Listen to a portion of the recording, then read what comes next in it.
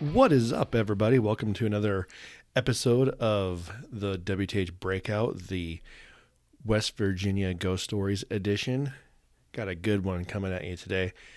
This one is actually one of the first ones that caught my eye. This is on the Greenbrier ghost, and this is a pretty interesting story. It's one of the only cases in, I think, court history where a ghost or something from the afterlife helped convict somebody. It's pretty interesting. And this actually is this is probably one of the stories that's like closest to me. It's only 48 minutes away. I have not gone there yet, but I'm planning on it. And when I do, I will be posting pictures. It's a pretty cool, old church with a cemetery, right next to it. And the tombstone actually says right on it, the Greenbrier ghost. And there's, a lot of, signs on the road that advertise it as well. So the locals kind of, I think maybe enjoy having the tourism. I'm not sure, but hopefully you guys find the story interesting. It touches on a lot of murder and mystery, and just it's a very, very interesting story. So I hope you enjoy it. And before we get into the story, I'm going to play that trailer that I played a while back one more time, just to kind of kick off the series, just in case you haven't heard this the trailer yet. That kind of encompasses, I don't know, maybe hopefully the feelings of all these cool, weird, paranormal, creepy stories coming out here from the beautiful mountain state. So enjoy. Almost heaven.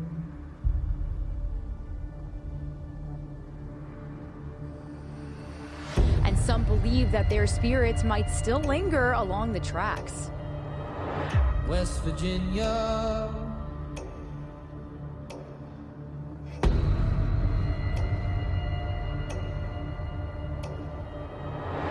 Blue Ridge Mountains.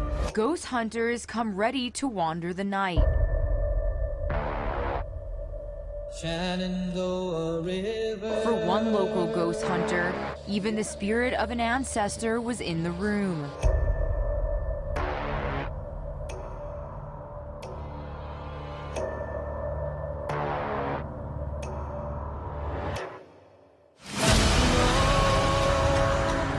Take me home to the place I belong.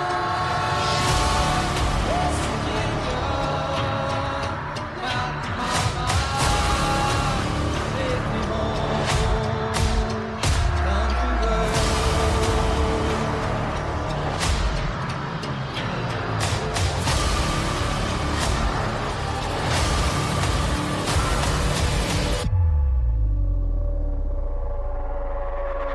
West Virginia.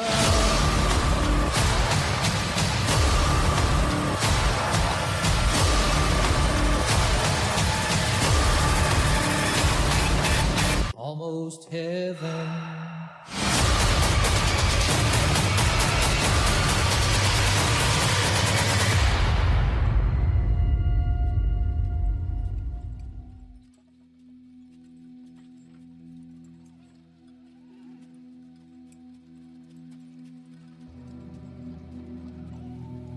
In 1897, Trout Shue sat in prison in the West Virginia Penitentiary in Moundsville, bragging that he was going to have 7 wives.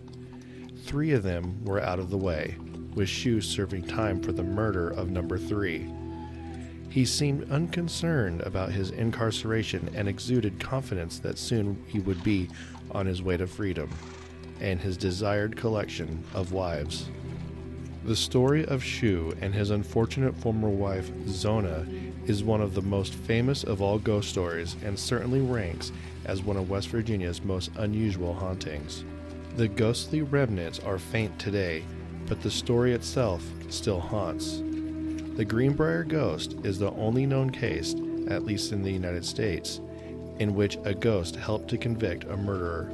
The case of the Greenbrier ghost features 3 motifs prominent in folklore concerning ghosts: the inability of a murder victim to rest until the truth is known, the return of the dead for revenge, and the disturbance of a sleeping person by a ghost. The Greenbrier ghost is not a fictional tale, but a real case in which the ghost of a murdered woman may have played a role in solving her own death.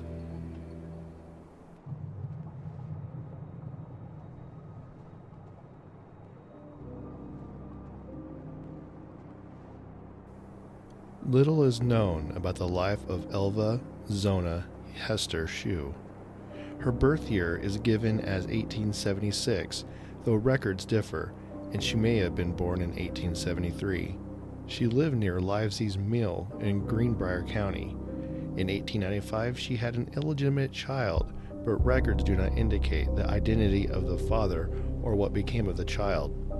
In 1896, Zona, the name she preferred to use, met Edward, or Erasmus, Stribling Trout Shue, a handsome stranger who had moved from Droop Mountain in Pocahontas County to Greenbrier to work as a blacksmith for James Crookshanks and start a new life for himself. The two were quickly attracted to each other, and they married shortly after meeting on October 26, 1896. They took up residence in a log cabin on Sewell Mountain.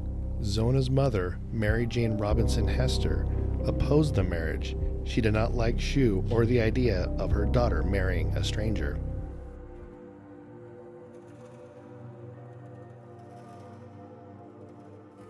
Zona's mother had good reason to disapprove. Shue had a dazzling personality and completely beguiled her daughter, but he had left a checkered past behind him at Droop Mountain. He was renowned for his excellent singing voice, his singing of sacred songs, and his great physical strength. He liked to boast about his strength, and he often bullied others. He had been married while living at Droop Mountain, and the locals there knew that he regularly beat and whipped his wife. In the winter of 1886, word circulated that Shue had once again whipped his poor wife. A mob got together and decided to teach him a lesson by dunking him into ice-cold water. On the night they set out to grab him, the temperature was 10 degrees below zero. The mob went to Shue's house at Rock Camp Run and grabbed him. After a brief struggle, the bully Shue broke down and begged for mercy. The mob dragged him to a nearby water hole, broke the ice, and dunked him in, informing him why they were doing it. Then they released him. The next day, Shue took out warrants against 4 of the mob. A trial ensued, but the warrants were set aside due to lack of evidence. Shue's wife fled back to her father's home. Shue was arrested and jailed for stealing a horse. While he served time, his wife divorced him and remarried. After his release, Shue went back to Droop Mountain and married again. Reverend R.R. Little, a Methodist minister, was summoned to Shue's home atop the mountain to perform the ceremony. When he arrived during the afternoon, Little found that the bride-to-be, whose name was Lucy, was quite young, and he wondered if she was even of legal age. She said Shue was out securing the marriage license. Little waited patiently, but Shue did not return until about midnight. The license he had obtained was issued in Greenbrier County. Little said he could not perform the ceremony because Droop Mountain was in Pocahontas County. Shue pointed out that the county line was less than a mile away, and it was moonlit night, so the wedding could be moved to Greenbrier. Little agreed, and they traveled to the side of the mountain that was in Greenbrier. When Little got to the part of the ceremony where others can object to the marriage, he intoned, "If anyone has any objections, speak now or forever hold your peace." There was silence, and then the pastor himself spoke up. "I object," he said. Shue demanded to know why. Little replied that the bride was a mere child. As recounted in The Greenbrier Ghosts and Other Strange Stories by Dennis Dietz, Shue said, "None of her people are present. It's now 1 o'clock in the morning, and we are all here in the country road. A marriage ceremony is a sacred rite and should at least be performed under ordinary circumstances. I cannot help but think that there is something not right in this case, and I will go no further. So there will be no wedding as far as I am concerned." Later, Little learned that Lucy was indeed underage. She was only 15.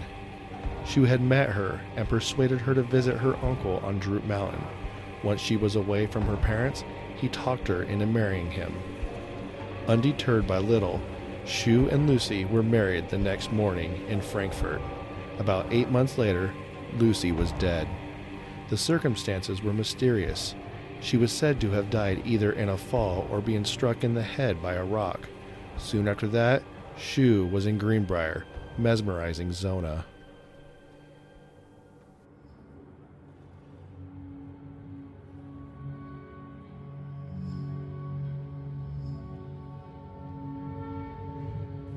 The marriage between Zona and Trout lasted about 3 months. In early 1897, Zona fell ill and went under the care of Dr. George W. Knapp. Shu appeared to be attentive to her.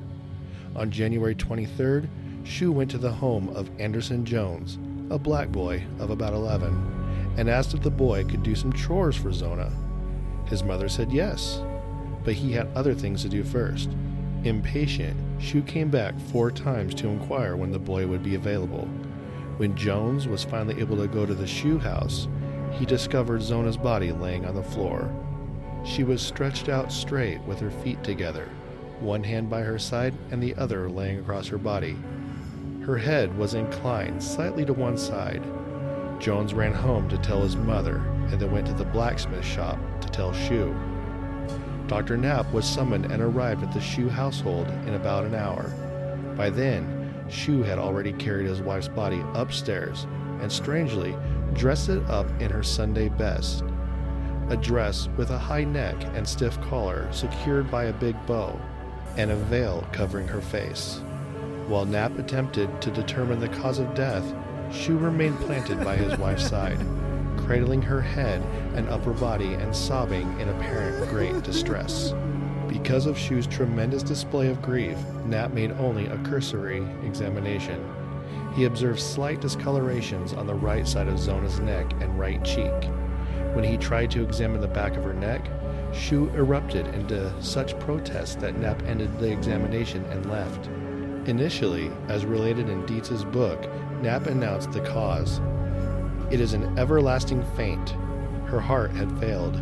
He officially recorded the cause of death as childbirth, although it is not known for certain whether Zona was pregnant. For 2 weeks prior to the tragedy, Knapp had been treating her for an undisclosed trouble, which could have been general health issues or female issues. One of the most common causes of death among young women was complications from childbirth, and Knapp may have ultimately fallen back on that for lack of anything more specific. The next day, Zona's body, in its coffin, was transported by carriage to her parents' home across Sewell Mountain, 14 miles away, for her wake the following day.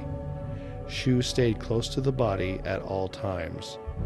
Neighbors who came to pay their respects noted that Shu behaved oddly. His moods changed from overwhelming grief to manic energy to agitation. He did not want anyone near Zona. He had placed a pillow at one side of her head and a wadding of cloth on the other side, explaining that the ministrations were to enable Zona to rest easier. He said the big scarf around her neck was her favorite and that she wanted to be buried in it. Nonetheless, people noticed that when the time came for the corpse to be moved to the Hester family cemetery, there was a strange looseness of the head. Zona's mother, Mary Jane Hester, was certain her daughter had not died on an accidental death. She had taken the sheet from the inside of the coffin and later attempted to return it to Shu. He refused it. She noticed it had a peculiar smell, so she washed it. The water turned red, and when she scooped the water out of the basin, it was clear. The sheet was stained pink. Then she tried boiling the sheet and hanging it outdoors in freezing weather for several days, but the stain remained. To her, it was a definite sign that her daughter had met with foul play. Hester prayed that her daughter would come back from the dead and reveal the truth about how she died. Specifically, she said later, she wanted Zona to tell on Shu, as she suspected the blacksmith of murder. Her prayers were answered within days. On 4 nights, Zona's ghost reportedly appeared and awakened her from sleep. Zona was wearing the dress she had died in and appeared solid, like flesh and blood. When Hester reached out her hand, Zona disappeared. The next night, Zona appeared again and talked to her mother. On the 3rd night, Zona came again, and on the 4th night, the ghost described in detail her murder. Her husband had been abusive and cruel, she said. He had attacked her in a fit of rage because he thought she had no meat cooked for supper, and had grabbed her head and broken her neck. To illustrate, the ghost's head turned completely around on the neck. Hester went to the prosecutor, John Alfred Preston, and demanded an investigation. It is unlikely that he agreed simply on the basis of a ghost story. However, the local rumor mill continued to grind about Zona's mysterious and untimely death, as well as this odd appearance of her corpse and her husband's strange behavior. Moreover, Dr. Knapp admitted to the prosecutor that his determination of Zona's cause of death might have been in error. Preston ordered Zona's body to be exhumed. Shu vigorously opposed the inquest. He publicly said that he knew he would be arrested, but stated, "They will not be able to prove I did it," thus indicating at least knowledge that his wife had been murdered. Zona's body was exhumed on February 22, 1897. An autopsy revealed a broken neck and a crushed windpipe from the strangulation. There was no evidence of violence to other parts of her body. Preston informed Shu, "We have found your wife's neck to have been broken." Shu looked distressed and said in a low voice, "They cannot prove I did it." He was arrested and charged with first-degree murder. He pleaded not guilty. While Shu awaited trial in jail in Lewisburg, more information came out about his unsavory background and criminal record. Meanwhile, Shu remained in good spirits, no longer appearing to grieve. He bragged that he wanted to have 7 wives, and since Zona was his 3rd, and he was only 35, he stood a good chance of realizing his ambition. He said repeatedly that his guilt could not be proved. He wondered why no one suspected the black boy, Jones. If Shu did indeed commit the murder, he may have set the boy up for possible blame. All the evidence against Shu was circumstantial. It is doubtful the case ever would have been tried in modern times. Nonetheless, the trial commenced in late June 1897 in District Court in Lewisburg and lasted for 8 days. Numerous people testified against Shu.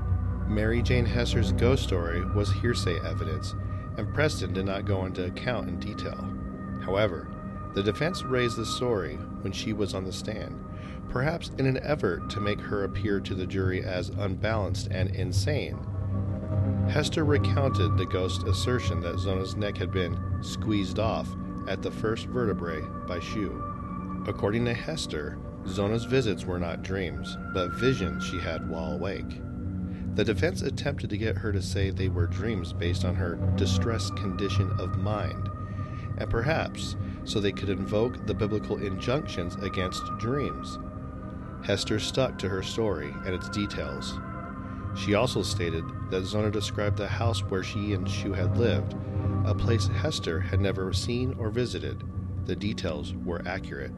Because the defense had entered the story into the trial, the judge could not instruct the jury to disregard it. Most people in town had already heard the story anyway and believed it. Shu took the stand in his own defense on day 6. His testimony was not cohesive, and he rattled on about unimportant events, but he passionately denied everything said about his alleged guilt. It was to no avail. After deliberating for 1 hour and 10 minutes, the jury returned a guilty verdict. 2 of the jurors would not agree to a death sentence, so Shu was sentenced to life in prison. The verdict did not satisfy many in Greenbrier. A lynching party formed on July 11th, but was thwarted due to a tip to the sheriff, who dissuaded the mob from acting. Shu was moved to the state penitentiary in Moundsville.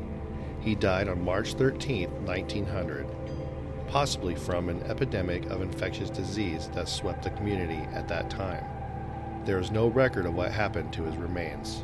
Many questions remain about the case. In all likelihood, Shu did murder his wife in a fit of rage, and then attempted to cover up the crime. Even in the aftermath, not everyone in the area was convinced that he had committed murder. However, Hester's hatred of Shu was well known, and some believed that she framed Shu. They thought Zona had died a natural death, and Hester had broken her neck in the coffin to make her death look like murder. There was also talk that Zona had been pregnant with another illegitimate child, accounting for her quick marriage to Shu, and that Dr. Knapp had killed Zona while trying to abort the baby. Her neck was broken to cover it up. Another story that circulated held that Shu killed Zona when he discovered her pregnant with a child that couldn't possibly be his.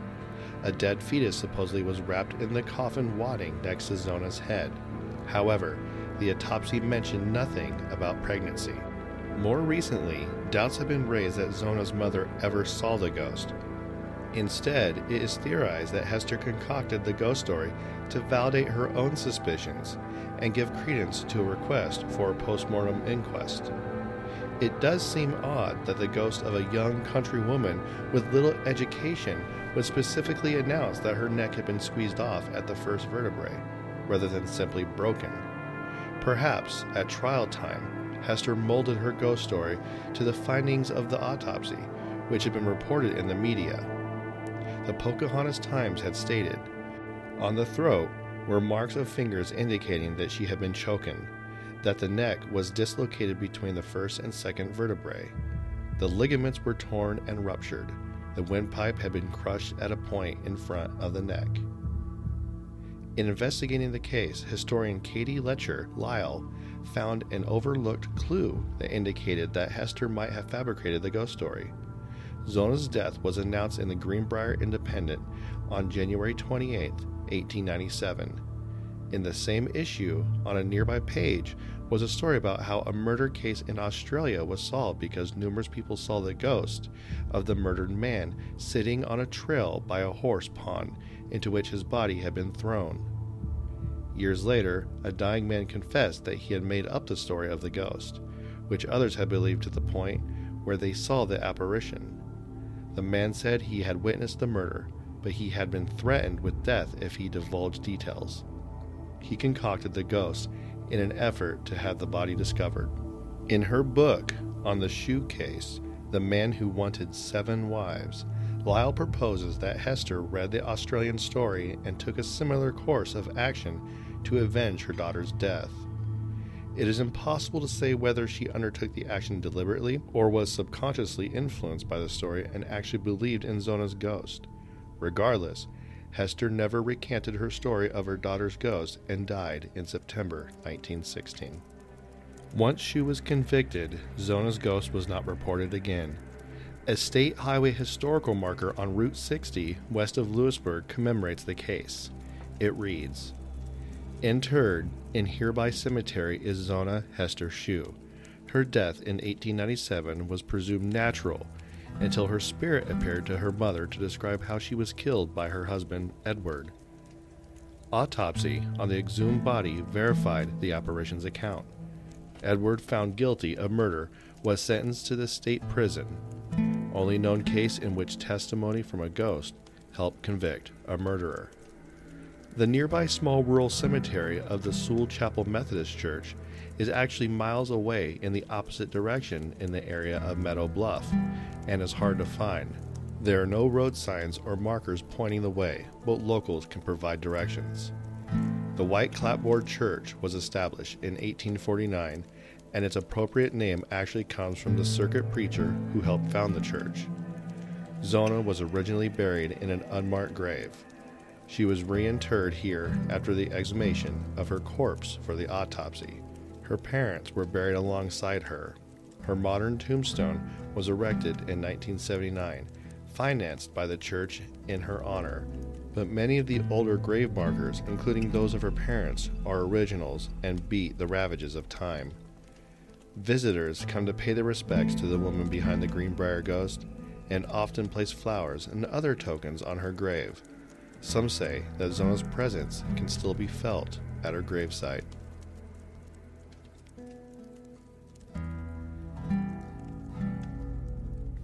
Well, that does it for the story of the Greenbrier ghost.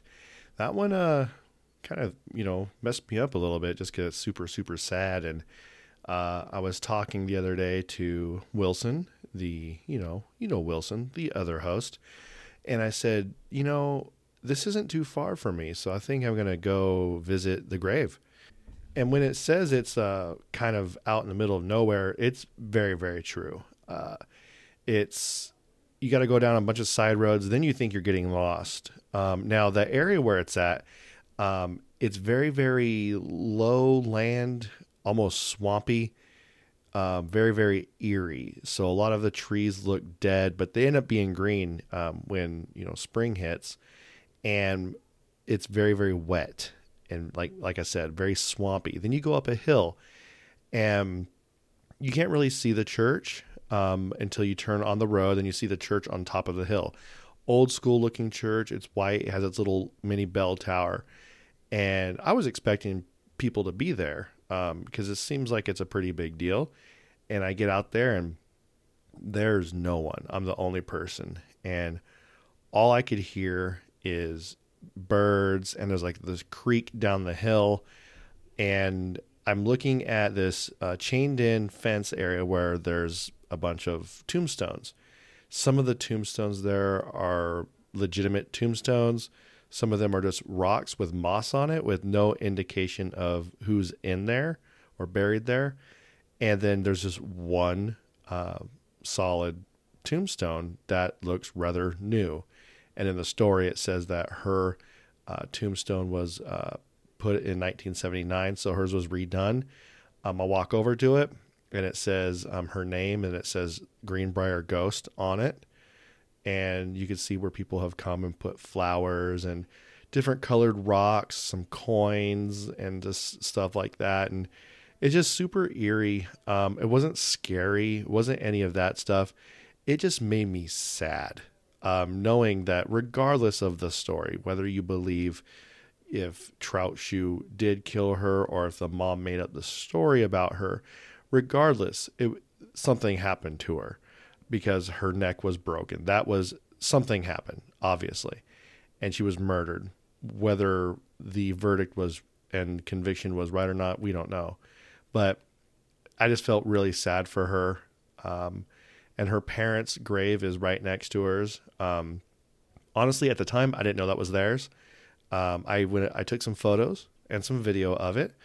And in the video, which I'll post to our Instagram, in the video, I say, there's a lot of old tombstones out here. And I looked at the dates on the one next to her. And in the video, I panned to the left, and you could see that it was her parents' tombstone. But it was pretty fun, learning this story, then going out there and experiencing, part of this historical stuff out here in my area.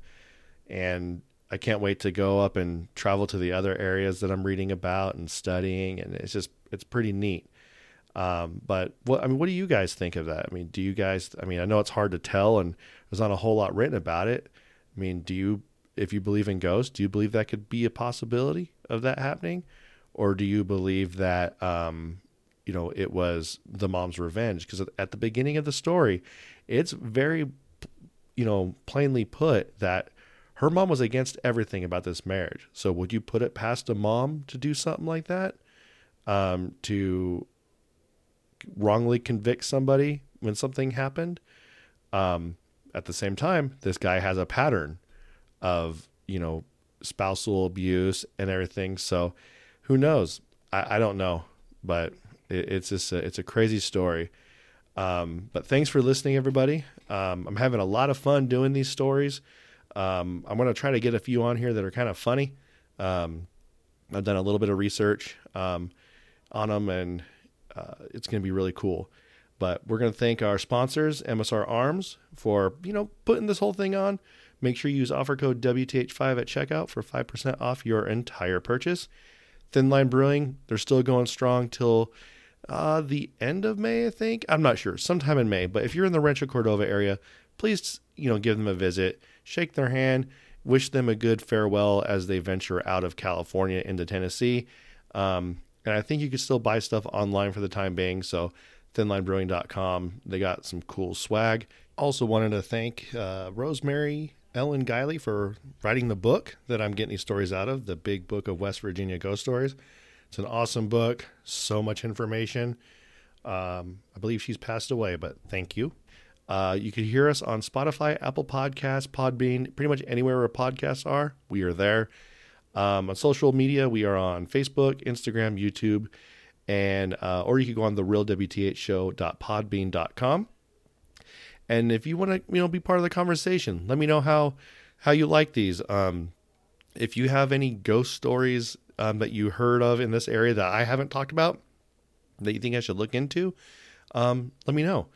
You could do a voice or text at 916-259-3030, or you could email us at therealwthshow@gmail.com. So that's all I got. Hope you enjoyed it, and I will talk to you guys in a while.